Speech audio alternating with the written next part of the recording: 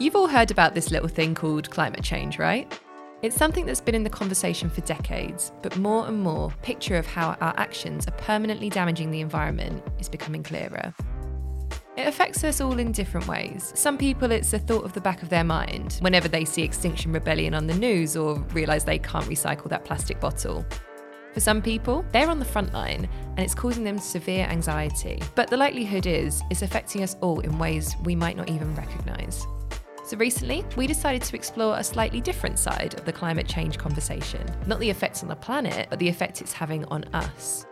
Today, we're joined by a climate change coach, Charly Cox. I've been a coach about 7 years and I've mostly been working in and around social justice, though I also did a huge amount of corporate coaching, and I tended to always attract the person that had those deep values about equality.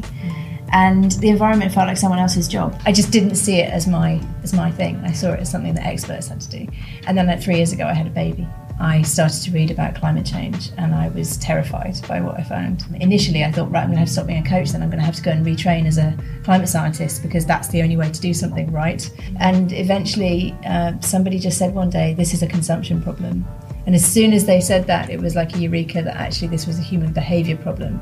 And if it was a behaviour problem, not an environmental problem, then actually I didn't need to stop being a coach. I very much needed to be a coach. And so that's when I started thinking, well, how could we bring the philosophy and the skills of coaching into this space and thinking about the psychological dimension of climate change.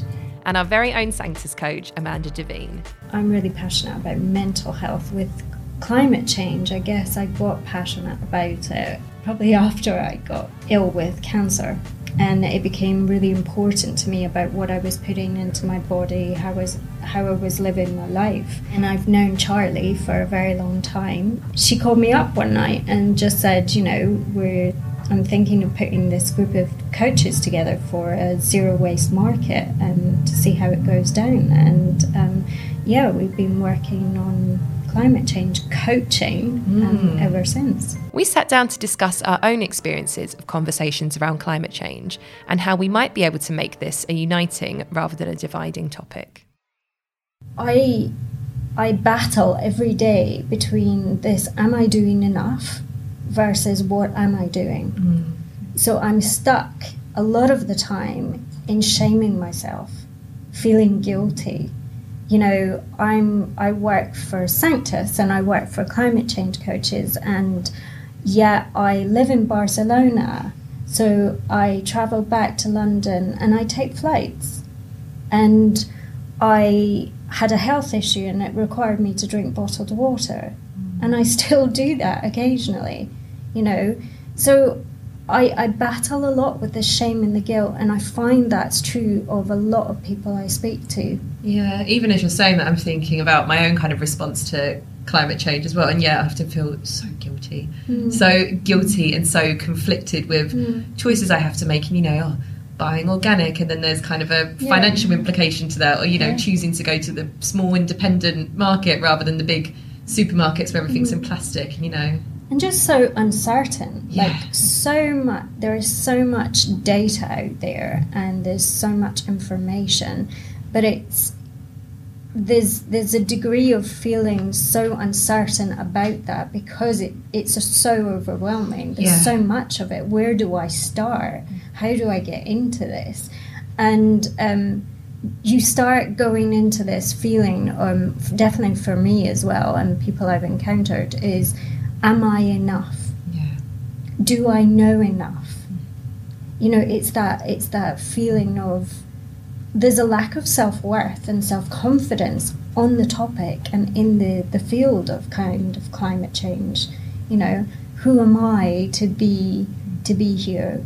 What can I do? What do I know? Yeah, I'm even thinking about, it's started to be something I'm more conscious of, especially, and we did a plastic-free challenge amongst the team, and it made me so aware of how much plastic I used. And, part of me wanted to get on my soapbox a bit and, sort of say to people, do you realise, all this stuff just gets thrown away? It lives for years and years and years, generations before it disappears. But, there was that almost hesitation of do I really, know enough? Do I have the authority to be talking to the people that are in my life about, changes they could make as well? And so that's when sort of another penny drop moment for us was realising that it wasn't just that we could coach people in this space, it was that a coaching approach could be useful. Because I've certainly, every time I have conversations with family members, I fall into a telling approach, which is like, don't you know, you sort of want to grab them by the lapels and shake them. And that doesn't change anybody. If anyone ever does that to me, I want to kind of, do the opposite often. Do the opposite, exactly. So, but actually, that kind of, that what we're advocating in that telling approach is like a one size fits all. And actually a coaching approach is more like, well, what would you like to do? What fits with your values? And it's much more asking questions than sort of being dogmatic. And there are occasions when a telling or a teaching approach is a good idea, but that's usually when someone's asked to be taught. And 9 times out of 10 in those conversations they have not. So I think it's the other emotion that I think comes up a lot is scarcity. And certainly I've felt that, and we've worked with a lot of people who've said, but we don't have time for this coaching approach, this nicey nice, being very friendly and sweet. And we can prove in our training sessions that you need 5 minutes. And but it's about actually talking less and asking more, and getting people to feel like it's okay to say, I took a flight, is that all right? And realising that I think there's been a massive piece of education missing in all of our lives around environment. It's a building block that was never taught to us at school in anything like the way it should have been. So it feels like something experts have to do. And we are trying to get coaches to move into this space, as well as teaching practitioners coaching skills. And we meet coaches who have backgrounds in environmental science and who say to us, I don't know enough about climate change. And you think, wow, if you don't know enough, and actually you don't need to know enough. You need to be a great coach, but you also need to be a human being who lives in the world and use your skills somehow. And so that was sort of our kind of come from place, I think. But certainly we have overwhelming days, and we have, are we doing enough days? And I mean, with the Amazon fires recently, I just had to step out for 3 days and completely forget everything that we do in our day jobs. And it felt like we weren't moving fast enough, or really scarcity got hold of me. And I think we have to think about our own self-care in all of this, and how all the people that are trying to work in this look after themselves. Yeah, because it sounds like a lot of it's about this overwhelm, and you talk about scarcity there, that feeling of is what I do enough? And actually the things that seem obvious changes to make, it might just be like, I can't do that, I can't make those changes to my life. But it doesn't mean you shouldn't do anything, and actually being more curious and figuring out, okay, well, what small changes could I make if this is something that I want to get involved with and try and have an impact on. That can actually be really helpful. My understanding of what Sanctus wants to do, and what I would love to see done in mental health, is that it becomes completely normalised to talk about mental ill health, and to talk about mental health generally, that people don't feel stigmatised in any way. And we want the exact same thing in climate change. I would love us to be having this conversation in just a couple of years' time, and people to just be able to normally talk about this in the streets without feeling blame, without feeling shame. Yeah. Because right now, I mean, one of the early experiences I had was being at a dinner party with a bunch of people from across the political spectrum talking about Brexit, which is pretty hot as a potato. And at some point I said, my worry is this is distracting us from climate change. And it was like I'd said, I have a mental illness, or I have a gambling addiction, or something that would attract a real charge. And everyone looked at the ceiling and looked at their feet. And I thought, wow, we can have that conversation. We can't have this one. And I would love us to be able to get to the place where we can just normally talk about what we're doing and not feel like we don't know enough, we're not enough, we're not changing enough. Scary topic to address or something like that. Because as you said that, I was thinking of the parallels of, like, I know a lot of people say they don't work on their mental health, for example, because they're like, oh, it's not that bad, like I'm not really struggling that much, it's okay, I'll get through it. And there's almost that thing of like imposter syndrome. Like I hear a lot of people in my life say that it's almost like not bad enough for them to do anything about it. So I almost wonder if that's being mirrored in the way we talk about climate change. The situation is actually very dire and we do need to act now, but perhaps in the day-to-day it might feel like it's not. So there's almost not enough kind of in your face to do something about it. And I'm thinking, that kind of mirrors how we speak about mental health a lot of the time. Until something's really bad, we don't start to make changes, whereas actually the way we talk about mental health is in much more of a preventative sense. It's the small changes you make every day that hopefully add up to a much better outcome. And it sounds like that kind of approach to climate change could also be really helpful, not just for us but for the planet as well. Because what you're doing is you're changing the system at the same time that you're creating individual action, and that's exactly what needs to happen in the environment as well. So every one of those people that is making a positive change for themselves is boosting their sense of positivity and capability, and at the same time presumably they're talking about it, they're getting their employers on board, they're talking about it openly in their communities, and that starts to shift the whole system.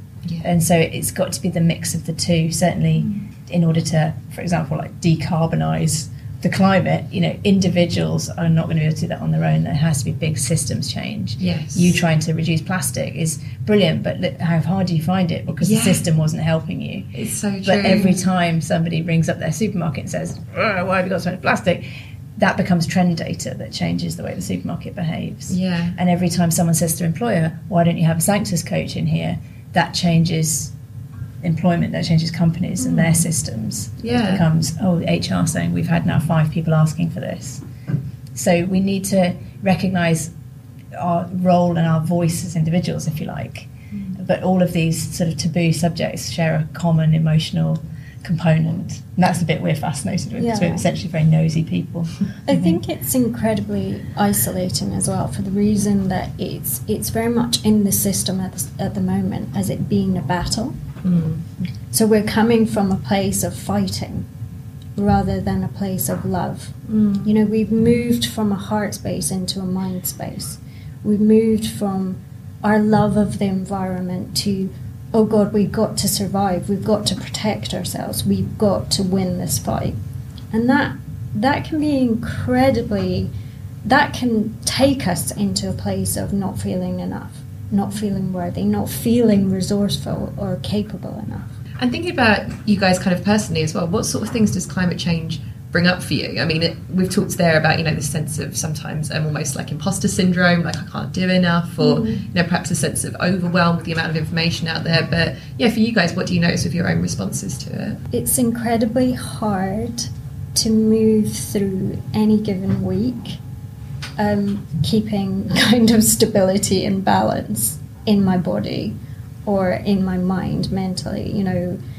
I have to personally stay away from a lot of climate media, which is bad in one sense, because I then go into a space of I don't know enough. I'm not clued up. But it safeguards me, because otherwise I just go into a place of grief. And, when you're already moving through difficult, life's hard enough. We all have experiences and we all have situations that we're going through. And for me right now, I definitely have to stay away from a lot of the media, a lot of the heightened stuff, just so I can keep some sense of stability and balance and peace. But I also notice what comes up in me is this desire to be a bit of an activist. It's contradictory as well, because so I went on an Extinction Rebellion march because I thought, I've never been on a protest in my life. B, I'm interested in this thing called climate change, but I don't know who these other people are, other than the people that I know and I've surrounded myself with. But what is the community that is involved in climate change that has a bigger C, i.e. those people who aren't like me? Like, where can I step outside of my comfort zone? Because there's a lot of we make up a lot of stories about who climate change activists are. So I went to a march, and quite frankly, I missed the march because I chose the last day to go on it, and it was very much party time anyway. But it was really interesting to walk around and to push myself out of my comfort zone and to experience the atmosphere, to talk to different people about it.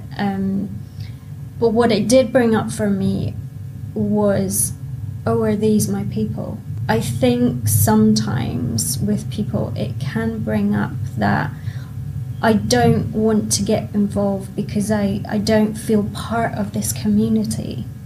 You know, these people are different to me.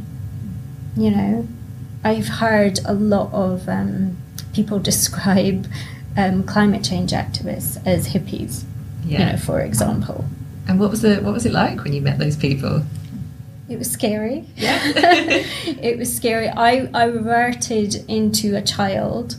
It was like my first day at school, and I was scared to go and speak to people. Yeah, you were the new kid on the block. Yeah, and I felt like even what I was wearing was very different to what they wore. Yeah. And I was like, oh my God, will I be this obvious outsider to them? Yeah. Do I look too corporate, for example? Or, you know, do I look like the newbie? But I'm glad I did it. And I would do it again. I feel more comfortable to do it again. And I think that's like anything, right? Once you step outside, once you lean in, once you challenge yourself in that area, it becomes less scary. Definitely. And what about for you, Charly? Is there anything you've noticed? Well, I think so. I probably have a slightly different experience now, but to what I had before, because this has almost become my full-time job, and so I take a huge sense of purpose from this. But I have done a lot of thinking about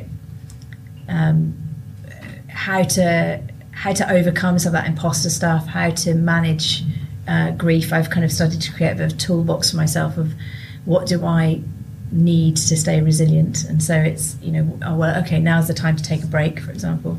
But also because I used to work in leadership coaching, it's really important to me that people model what they want in the world.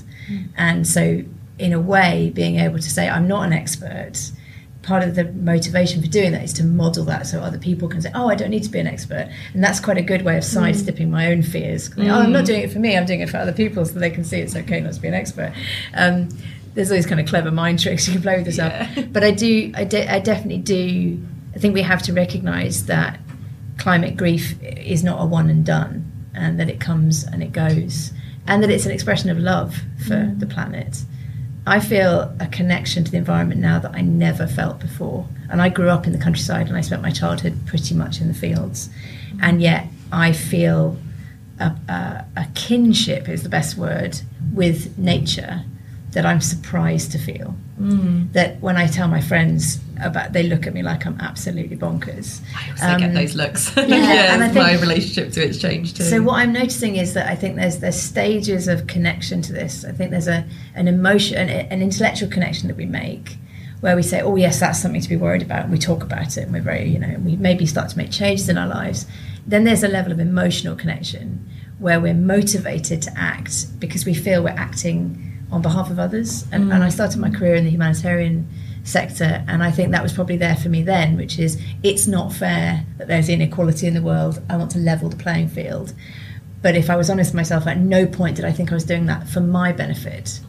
And the next level up of emotional connection, if you like, is realising, oh, this is my survival I'm fighting for. This isn't just other people I'm doing this for as an altruistic act. And that, I think, is when climate grief can really get you, because then you start to realise, and I think probably early on in my journey, I remember reading what became The Uninhabitable Earth. David Wallace Wells wrote a long-form article in the New York Magazine. Someone emailed it to me, and I took it on holiday, which was not a clever thing to do. And I only read the first couple of pages of it, and I sat on a beach, and I had this overwhelming feeling of being a refugee, and I'd never felt that way before. And I lived for 7 years in Sierra Leone, and I'd met a lot of people who'd been refugees, and I'd always felt completely separate from their experience. I could empathise with it, but I could never identify with it as an experience. And here I was on a beach in Dorset, feeling like I might not have a home, and that we might not have a home. And as British people, I think that's really an alien concept. And so that was, the floor just fell away, basically, at that point. And I couldn't read the rest of the article. And interestingly, I read the rest of it recently. I dug it out and read it, and it felt completely neutral. It had no charge because I'd found all that stuff out.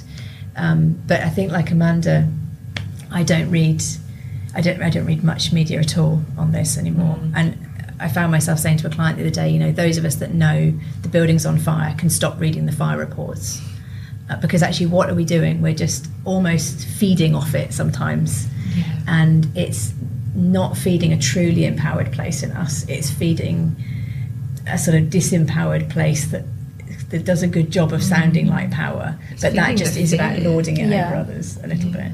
So I think, you know, for me, I probably read a lot of positive news about the good stuff that's happening, and often that's individuals and communities doing things, to remind myself that there are lots of good things. Just after the Amazon fires were publicised in the news, I happened to have a call with someone who is a country director for an NGO in South America, and I said, how do you guys feel? And so that was a really nice way of connecting with someone on it, and to hear her say that the people of Lima were outside the Brazilian embassy made me feel less alone in it, that you know, everyone's doing something about this. And I think sometimes that is the emotion that can get me by the throat, which is I've got to do everything and no one else is doing anything. And so that's when I probably reach for channels where I can talk to people who are also doing something, because clearly we're not the only ones, you know, there's millions of people acting on this. And that connection can kind of perhaps say in some way that feeling of grief for the environment as well, because it's like, actually there is more than just me, you know, out there doing something about it as well. You know, I think of my own kind of response when I think about climate change, and certainly I've noticed that as my journey of my mental health has gone on, my connection to the environment has really, really increased. I think, you know, to kind of psychoanalyze myself, I think once I kind of stopped being so absorbed with like the pain of my own small world, I could actually connect with something greater that was around me as well. And, you know, I've noticed that, walking in like nature and spending time outdoors has become a huge part of my recovery and how I continue to look after myself, and, you know, just getting a much wider sense of, you know, it's not just my little world that matters in the universe. There's something much greater that I believe like we're all connected to. But yeah, I noticed as well with the Amazon fires, I just felt like such a sense of like, not hopelessness, but just sort of like, oh my God, like, how is this happening? Just this sheer sort of shock. And now you're saying, and you mentioned that word grief, I think that's what it was, you know, that sense of just sadness and like disbelief almost at the pain of like what's happening. But yeah, I've really noticed as well that it feels like it's so much more in the news, and people are taking so much more notice, and there's so much more action being done. And why do you think that's happened now? What do you think's made it such a, you know, a widespread known issue? Well, I mean, the easy answer, there's probably a really complex answer. I think the easy answer is Extinction Rebellion and the climate strike movement. They have completely changed the discourse this year. When we started in December last year, you know, we were still asking ourselves, like, is this having an agenda? Is it okay to talk to people about this? And we knew from the research, from the market research, that 85% of people or something had a concern about climate change. So we felt that there was probably a feeling in the public that it was, I want to, but I don't know how. But it was still a bit of a hunch. And then this year, you know, we haven't had to look for people, they've come to us. And I think that's got to be a result of the fact that Extinction Rebellion have raised the story and have really they've gone after so many different industries to get them to speak up. And they've created the climate declaration as an intention, which not only the British government has signed, but, you know, my council in Oxford County Council, has declared a climate emergency along with something like 170 other councils now. Amazing. That wouldn't have happened without Extinction Rebellion, I think. And then the other piece, though, I think that we can't miss, because Extinction Rebellion can be quite divisive. I almost don't think it intends to be, but I take exactly what you mean. I'm not a member of it, so I don't have I think it's got, I don't know, I'm looking from the outside, I feel like it's got such a, you think of it as like stereotypically like perhaps the hippie movement, you know, a certain type of person, if you were to judge it, you know, goes to things like that as well. So I think obviously I'm sure that's like not their intention, and they'd love anyone and everyone to come along and get involved. But I think from the outside it can feel like, oh, that's like a subculture, a small pocket of the world that perhaps isn't meant for me. And, you know, how do I get in there? So I wonder if that's perhaps why it can feel a little bit divisive. It's interesting that one actually, because I mean I see colleagues of ours in the coaching industry who are older than us, more senior than us, who have become real rebels through Extinction Rebellion. Yeah. And I sat next to, the only meeting I ever went to in Oxford, I sat next to a man in a 3-piece tweed suit who told me he was a senior manager in the NHS and had previously been a nurse. And he said, when I was a nurse, I couldn't get arrested. I'd have lost my job, but now I'll get arrested. And he was 65. So, you know, that was surprising. I think there's more in there than we maybe see.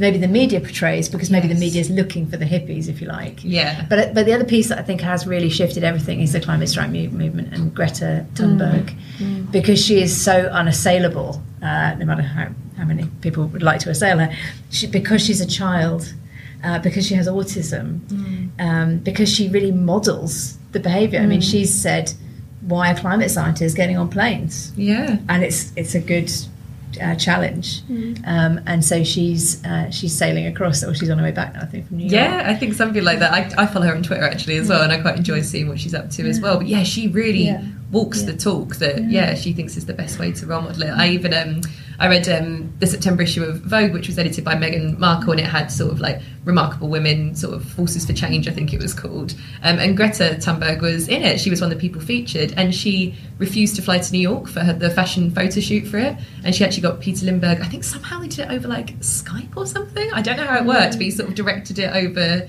the camera. But even that little piece of information, I was like, wow, like she's really role modelling it. And she, in a weird way, refuses to be in community. Well, she's in very strong community with the climate strike, but one thing I notice about when you're in community is that you try to build consensus and be nice to each other. And what's interesting about Greta Thunberg is she'll stand up at the UN and she will just go for the jugular. And she won't, and she's even said, I don't need to be liked.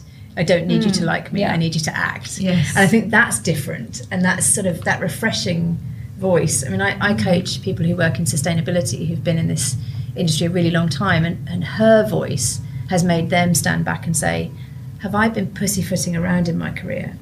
Should I have been pushing these companies more? Which is difficult when you're a consultant to them. So it's really interesting that people who have lots of knowledge in this sector are also being challenged to change their engagement as a result of new people. And the other great thing about Greta is she hasn't responded to the imposter syndrome she may well have felt herself. She just said, well, someone's got to do something, so I will. So maybe just because we've got some good role models out there for like what you can do about climate change, maybe that's making us pay attention a little more. Yeah, I think there's also something different going on, and has been going on for I don't know how many years, but it feels like there's a wave of change on a different level. Dare I say it, on a spiritual, conscious level, that people are starting to question, why must it be this way? We are, whether you look at women in power, Me Too, or all these different kind of campaigns that we've seen over the last 5 to 10 years, it's just, there is a slow build up, and and then we have obviously Greta Thunberg, Parents for Future, Kids for Future, climate strike, all of these things are adding to this momentum that we see. And definitely with people that I coach, it's, they want more from their lives. They're questioning more. Why does it have to be this way? Why must I work this way? Why must I get paid this way? Why must I live like this? So, there is, for me, definitely has been a rise in consciousness. And we continue to see that with, the younger generations coming up. There's more demands being made. I think there's a huge amount of anxiety out there when you talk to people on the street. They may not name climate change, but they'll name existential threats like political polarisation, like Brexit, but like what that means. I was in France last week and there were signs up for Frexit, essentially, and that really shook us, because we thought, wow, what is the ripple effect of this? And you find yourself sitting on the sofa at night talking to your partner and saying, I certainly do with my husband, and saying, what do we do? How do we respond? But I think the flip of that is there's a huge win-win available here. We know that if we went to a 4-day week, we would reduce carbon. because people would have more free time, so they would use it in less carbon intensive ways. They do more in their community. Whereas right now our time is so stretched that we actually end up doing higher carbon things because they're quicker. It's just get it done. Whereas if we had more time, but who wouldn't like a 4-day week? Exactly. You know, so I think there's lots of opportunities to fix really big structural issues in service of fixing this, if you like, or addressing this. And that's the sort of that's where I go to when I get sort of stuck in, Christ, what's happening to the world? And I'm thinking about something you said, Amanda, as well, about you know, the fact of this like consciousness raising and people perhaps examining their lives, you know, in all sorts of different ways, and that being twinned almost with our raising awareness of climate change and the issues around it. But do you think this is affecting people subconsciously as well, this sort of like underlying threat of climate change? For sure. I think as a society we're all living with low level anxiety, and it's become our norm. And I, you know, if I look at my own life, subconsciously, like how it was affecting me, definitely when I was ill, I needed to be more in nature. I needed to go into silence, and by that I mean my life was just going at such a fast pace. I was on autopilot, and I couldn't see what was happening. My body was screaming, stop. And so for me, there's a real reflection of when we, you know, look at ourselves and our kind of inner, if we want to call it our inner ecosystem, you know, how is that reflective in our planet? Like, how is that reflecting outwards in our outward ecosystem? And how are the two matching up? Like, for me, you know, our worries about money, our worries about, you know, housing, our worries about food, you know, the list could go on. It's all reflective. It's all causing some level of anxiety. And then let's look outwards at what's happening in our society on a societal basis with nature and with the planet as a whole. Yeah, I think there's a huge link between inner life crisis and outer life crisis. And that low-level hum of cognitive dissonance, which drives us into easy ways to make ourselves feel better, which often means consumption. And again, there's the win-win that we could actually really start to heal ourselves. I heard this week from a clinical psychologist who is now seeing people in his private psychological practice, his therapy practice, who have climate anxiety, and that's why they're coming. And that really surprised me. I'm not sure why it surprised me, given the people that come into coaching, but every time someone pays to address something like this in themselves, that says to me that they feel a real personal stake in it. And until recently, I don't think we saw that. I think we wrestled with, what do we do in this space, and do we have to do it for free? Because would anybody even pay for this? Because do they really feel that this is a have to have, or do they think it's a nice to have? And I think this year it's starting to change into, this is a have to have for a lot of people, whether it's coaching or it's therapy or it's something else. There is starting to be a recognition that this low-level white noise is starting to get a lot louder, and they have to do something about it. Definitely. I think as well, it's, you know, whatever, definitely in my practice and in my Sanctus work, whatever issue or topic is coming into play, largely I find largely underneath that, there's this real sense of disconnect. This real sense of disconnect from myself and others, or from myself and planet.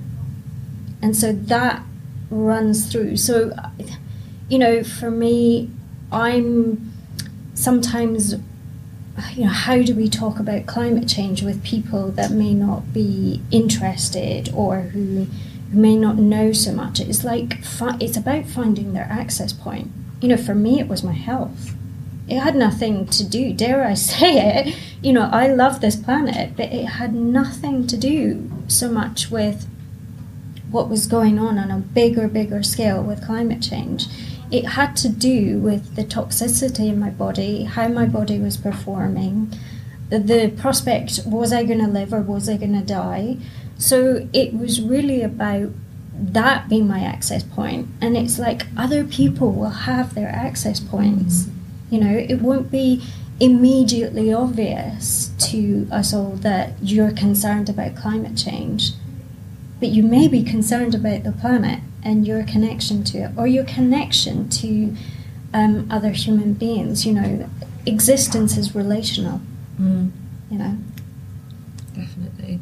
And I was going to ask as well about, I was starting to think about people, you know, who perhaps, even if they are being affected by it subconsciously, if, you know, they're like, climate change, not bothered, not for me to work on.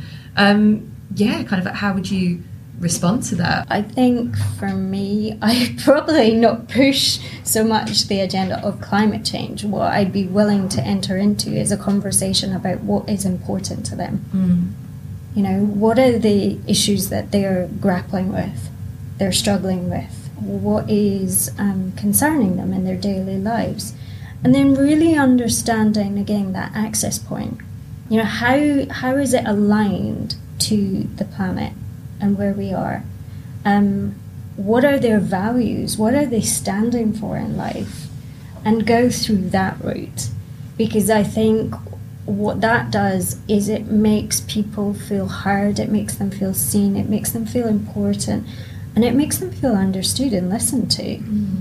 And then, you know, you can make the connection. It's quite easy to make the connection a lot of the time as a coach, I find anyway. I don't know what you think, Charlie. I mean, I had a real car crash of a conversation last year with my builder. So we did some building work and he was in and out of our house a lot, and I made him a cup of tea in this really laborious way with loose tea and this tea ball, and he was like, why don't you have any tea bags? And I said, oh, you know, they've got plastic in them. And he basically said, oh, I couldn't give a crap about that, you know, what does it matter? Da, da, da, da. And I felt completely like complete failure, given what we say to people. We use a teaching approach, a coaching approach, don't use a telling approach. And I was like, but plastic, you know, I did absolutely everything wrong. And the next day I said to him, but hang on a minute, you like fishing. Aren't you worried about plastic in the water? And he said, yes, I'm really worried. I just don't think that the small amounts in tea bags, you know, that's just, he had some values around, you know, proportionality or something, impact, I guess. And so we ended up having a conversation about the amount of plastic in building waste, because there's tons. I mean, my back garden was full of ripped up cement bags that when I was a kid were paper and are now apparently made of plastic. And he said, I think we're absolutely doing the wrong thing, the building trade, and we should do something about it. So it was interesting that there was a point at which he did care, but I just picked the wrong place. And I could have made up a story that he just, you know, was uncaring and unthoughtful, and, you know, and actually it was completely not the case. So I think there's something about that. We've got to find people's stake. Basically. I have a similar story with my housemate, you know, who I kind of gauged, you know how you get those brown bins in some like counties or councils? Oh yeah. And you compost your like natural waste, like your peelings and your veg and stuff. And he wasn't doing that, and he had a real aversion to it, and I immediately went into this anger and frustration with him, because I was like, we've got to do this. And what I realised, and this went on for weeks and months, and then finally I just took it from a different angle. I was like, you know, and I asked the most important question, which I'd failed to ask previously, which, what is it about the system that you don't like? Like, what is it about composting that you don't like? And he was like, I never said I didn't like composting. I'm all up for composting. But what I don't want is this bucket in the kitchen, like festering, and, you know, especially during the summer heat. And what I realised was like, oh, okay, so this person is on board, but they just want the system to provide a different way of doing it, and doing it with ease. So yeah, it's interesting, the conversations that come about.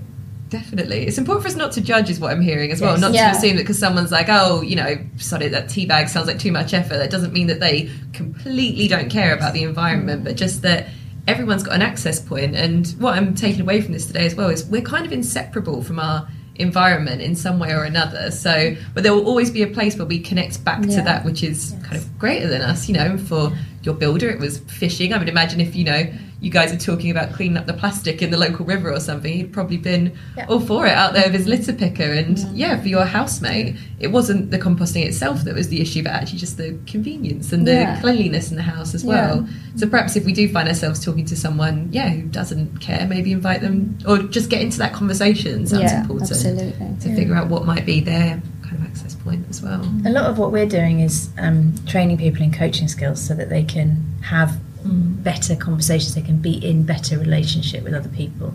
And of course the secondary benefit is that during those trainings they coach them, so they get coached themselves, so they get to be in better relationship with themselves.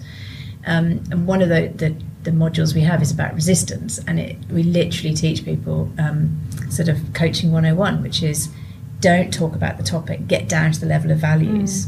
And I ran a workshop with a council that have declared a climate emergency, and asked one of their staff to come up in front of the room, and I coached them to show people how quickly you could do it. And in 5 minutes, you know, she stood up and she said, I disagree with eco-friendly housing. And you could feel the room go, wow. You know? And she said, because I really feel passionate about affordable housing, and I'm worried we're going to lose something very important in this rush to eco that will end up being very expensive, and a lot of people will be shut out from that. And so I said, okay, I think you've got a value here of fairness, have you? And she said, yes, like that, like really, yes. Okay, well, what else then is there? You know, what if you could have fairness built into eco housing, would you be up for it? And she said, well, I'd really want to know that it was deliverable. And so, you know, okay, so it's tangibility of value, yes. And then the other thing was something similar to deliverability. And I said, okay, so if you could have fairness, tangibility, and you know, deliverability, would you be on board? She was like, absolutely, no problem. So there we go. And it was 5 minutes. And what was interesting was I said to the audience afterwards, okay, so what did you see me doing so you can now go and do it yourselves? And this woman put her hand up and she said, can I say something else? She said, you know, I've worked with this lady for a long time, and we've had this butting up against each other conversation, and I had no idea that was why. You know, and you think, wow, and actually I don't think she knew either. No. So actually if we can teach people to just start to recognise why, you know, why do I have a problem with composting? Because your flatmate may have actually at some level thought, I do have a problem with composting, you know, because I have a problem with that way of doing it. Yeah, exactly. So if we can get below this level of the topic down to the things that we're trying to protect, because when we resist, we're basically trying to protect something. We're not just being a stubborn whatever, you know. We really want to protect something. So if we can find out what that thing is we're protecting, then we can do something about it. And when we act from that place, it feels amazing. So then we keep acting. Yeah. And so we have to find places that we can act that feel really, really good. Yeah. Otherwise they won't stick. It sounds like otherwise I imagine, you know, if we're just sort of told, right, that's it, everyone's, you know, got your vegetables from your organic market, which is 6 miles away from your house, you have to bring your own carry bags and all that kind of stuff, whereas actually that probably wouldn't work, they wouldn't stick, and people would feel quite resentful maybe of the changes they're having to make for the environment. But it sounds like there's always a way to kind of match both our kind of wants and needs and our values with you know, the bigger picture of making a change, because really I've got a suspicion that on some level everybody cares about this. I think there's something innately human with us that, like, once you unpeel all those layers or get to the real root of it, we all do care, and we all want to see this planet sustain and carry on. I think it's an instinctual drive. If you think of our species, you know, we're driven to continue it on as well. But actually what we need to get to the bottom of is the things that are getting in the way, and finding a way that works for you to support the environment, which again is really twinned with how we talk about mental health at Sanctus. It's all about finding what works for you. It's not, we never ever, you know, prescribe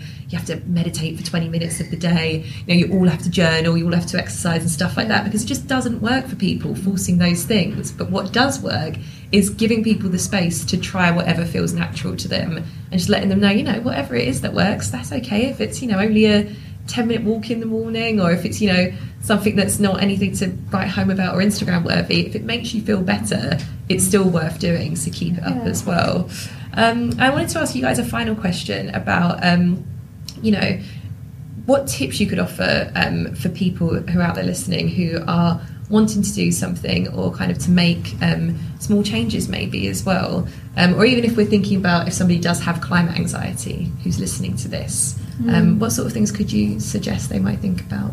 If you're thinking about getting into action, starting local and starting small, because we tend to kind of go into that place of shame and guilt that we've spoken about a lot today, when we have we want to get on board on the big ideas. I definitely am a person that has 1,000 ideas every day, and I'm just like, and that's sometimes what stops me from getting into action, because I'm like, oh, what's the best idea?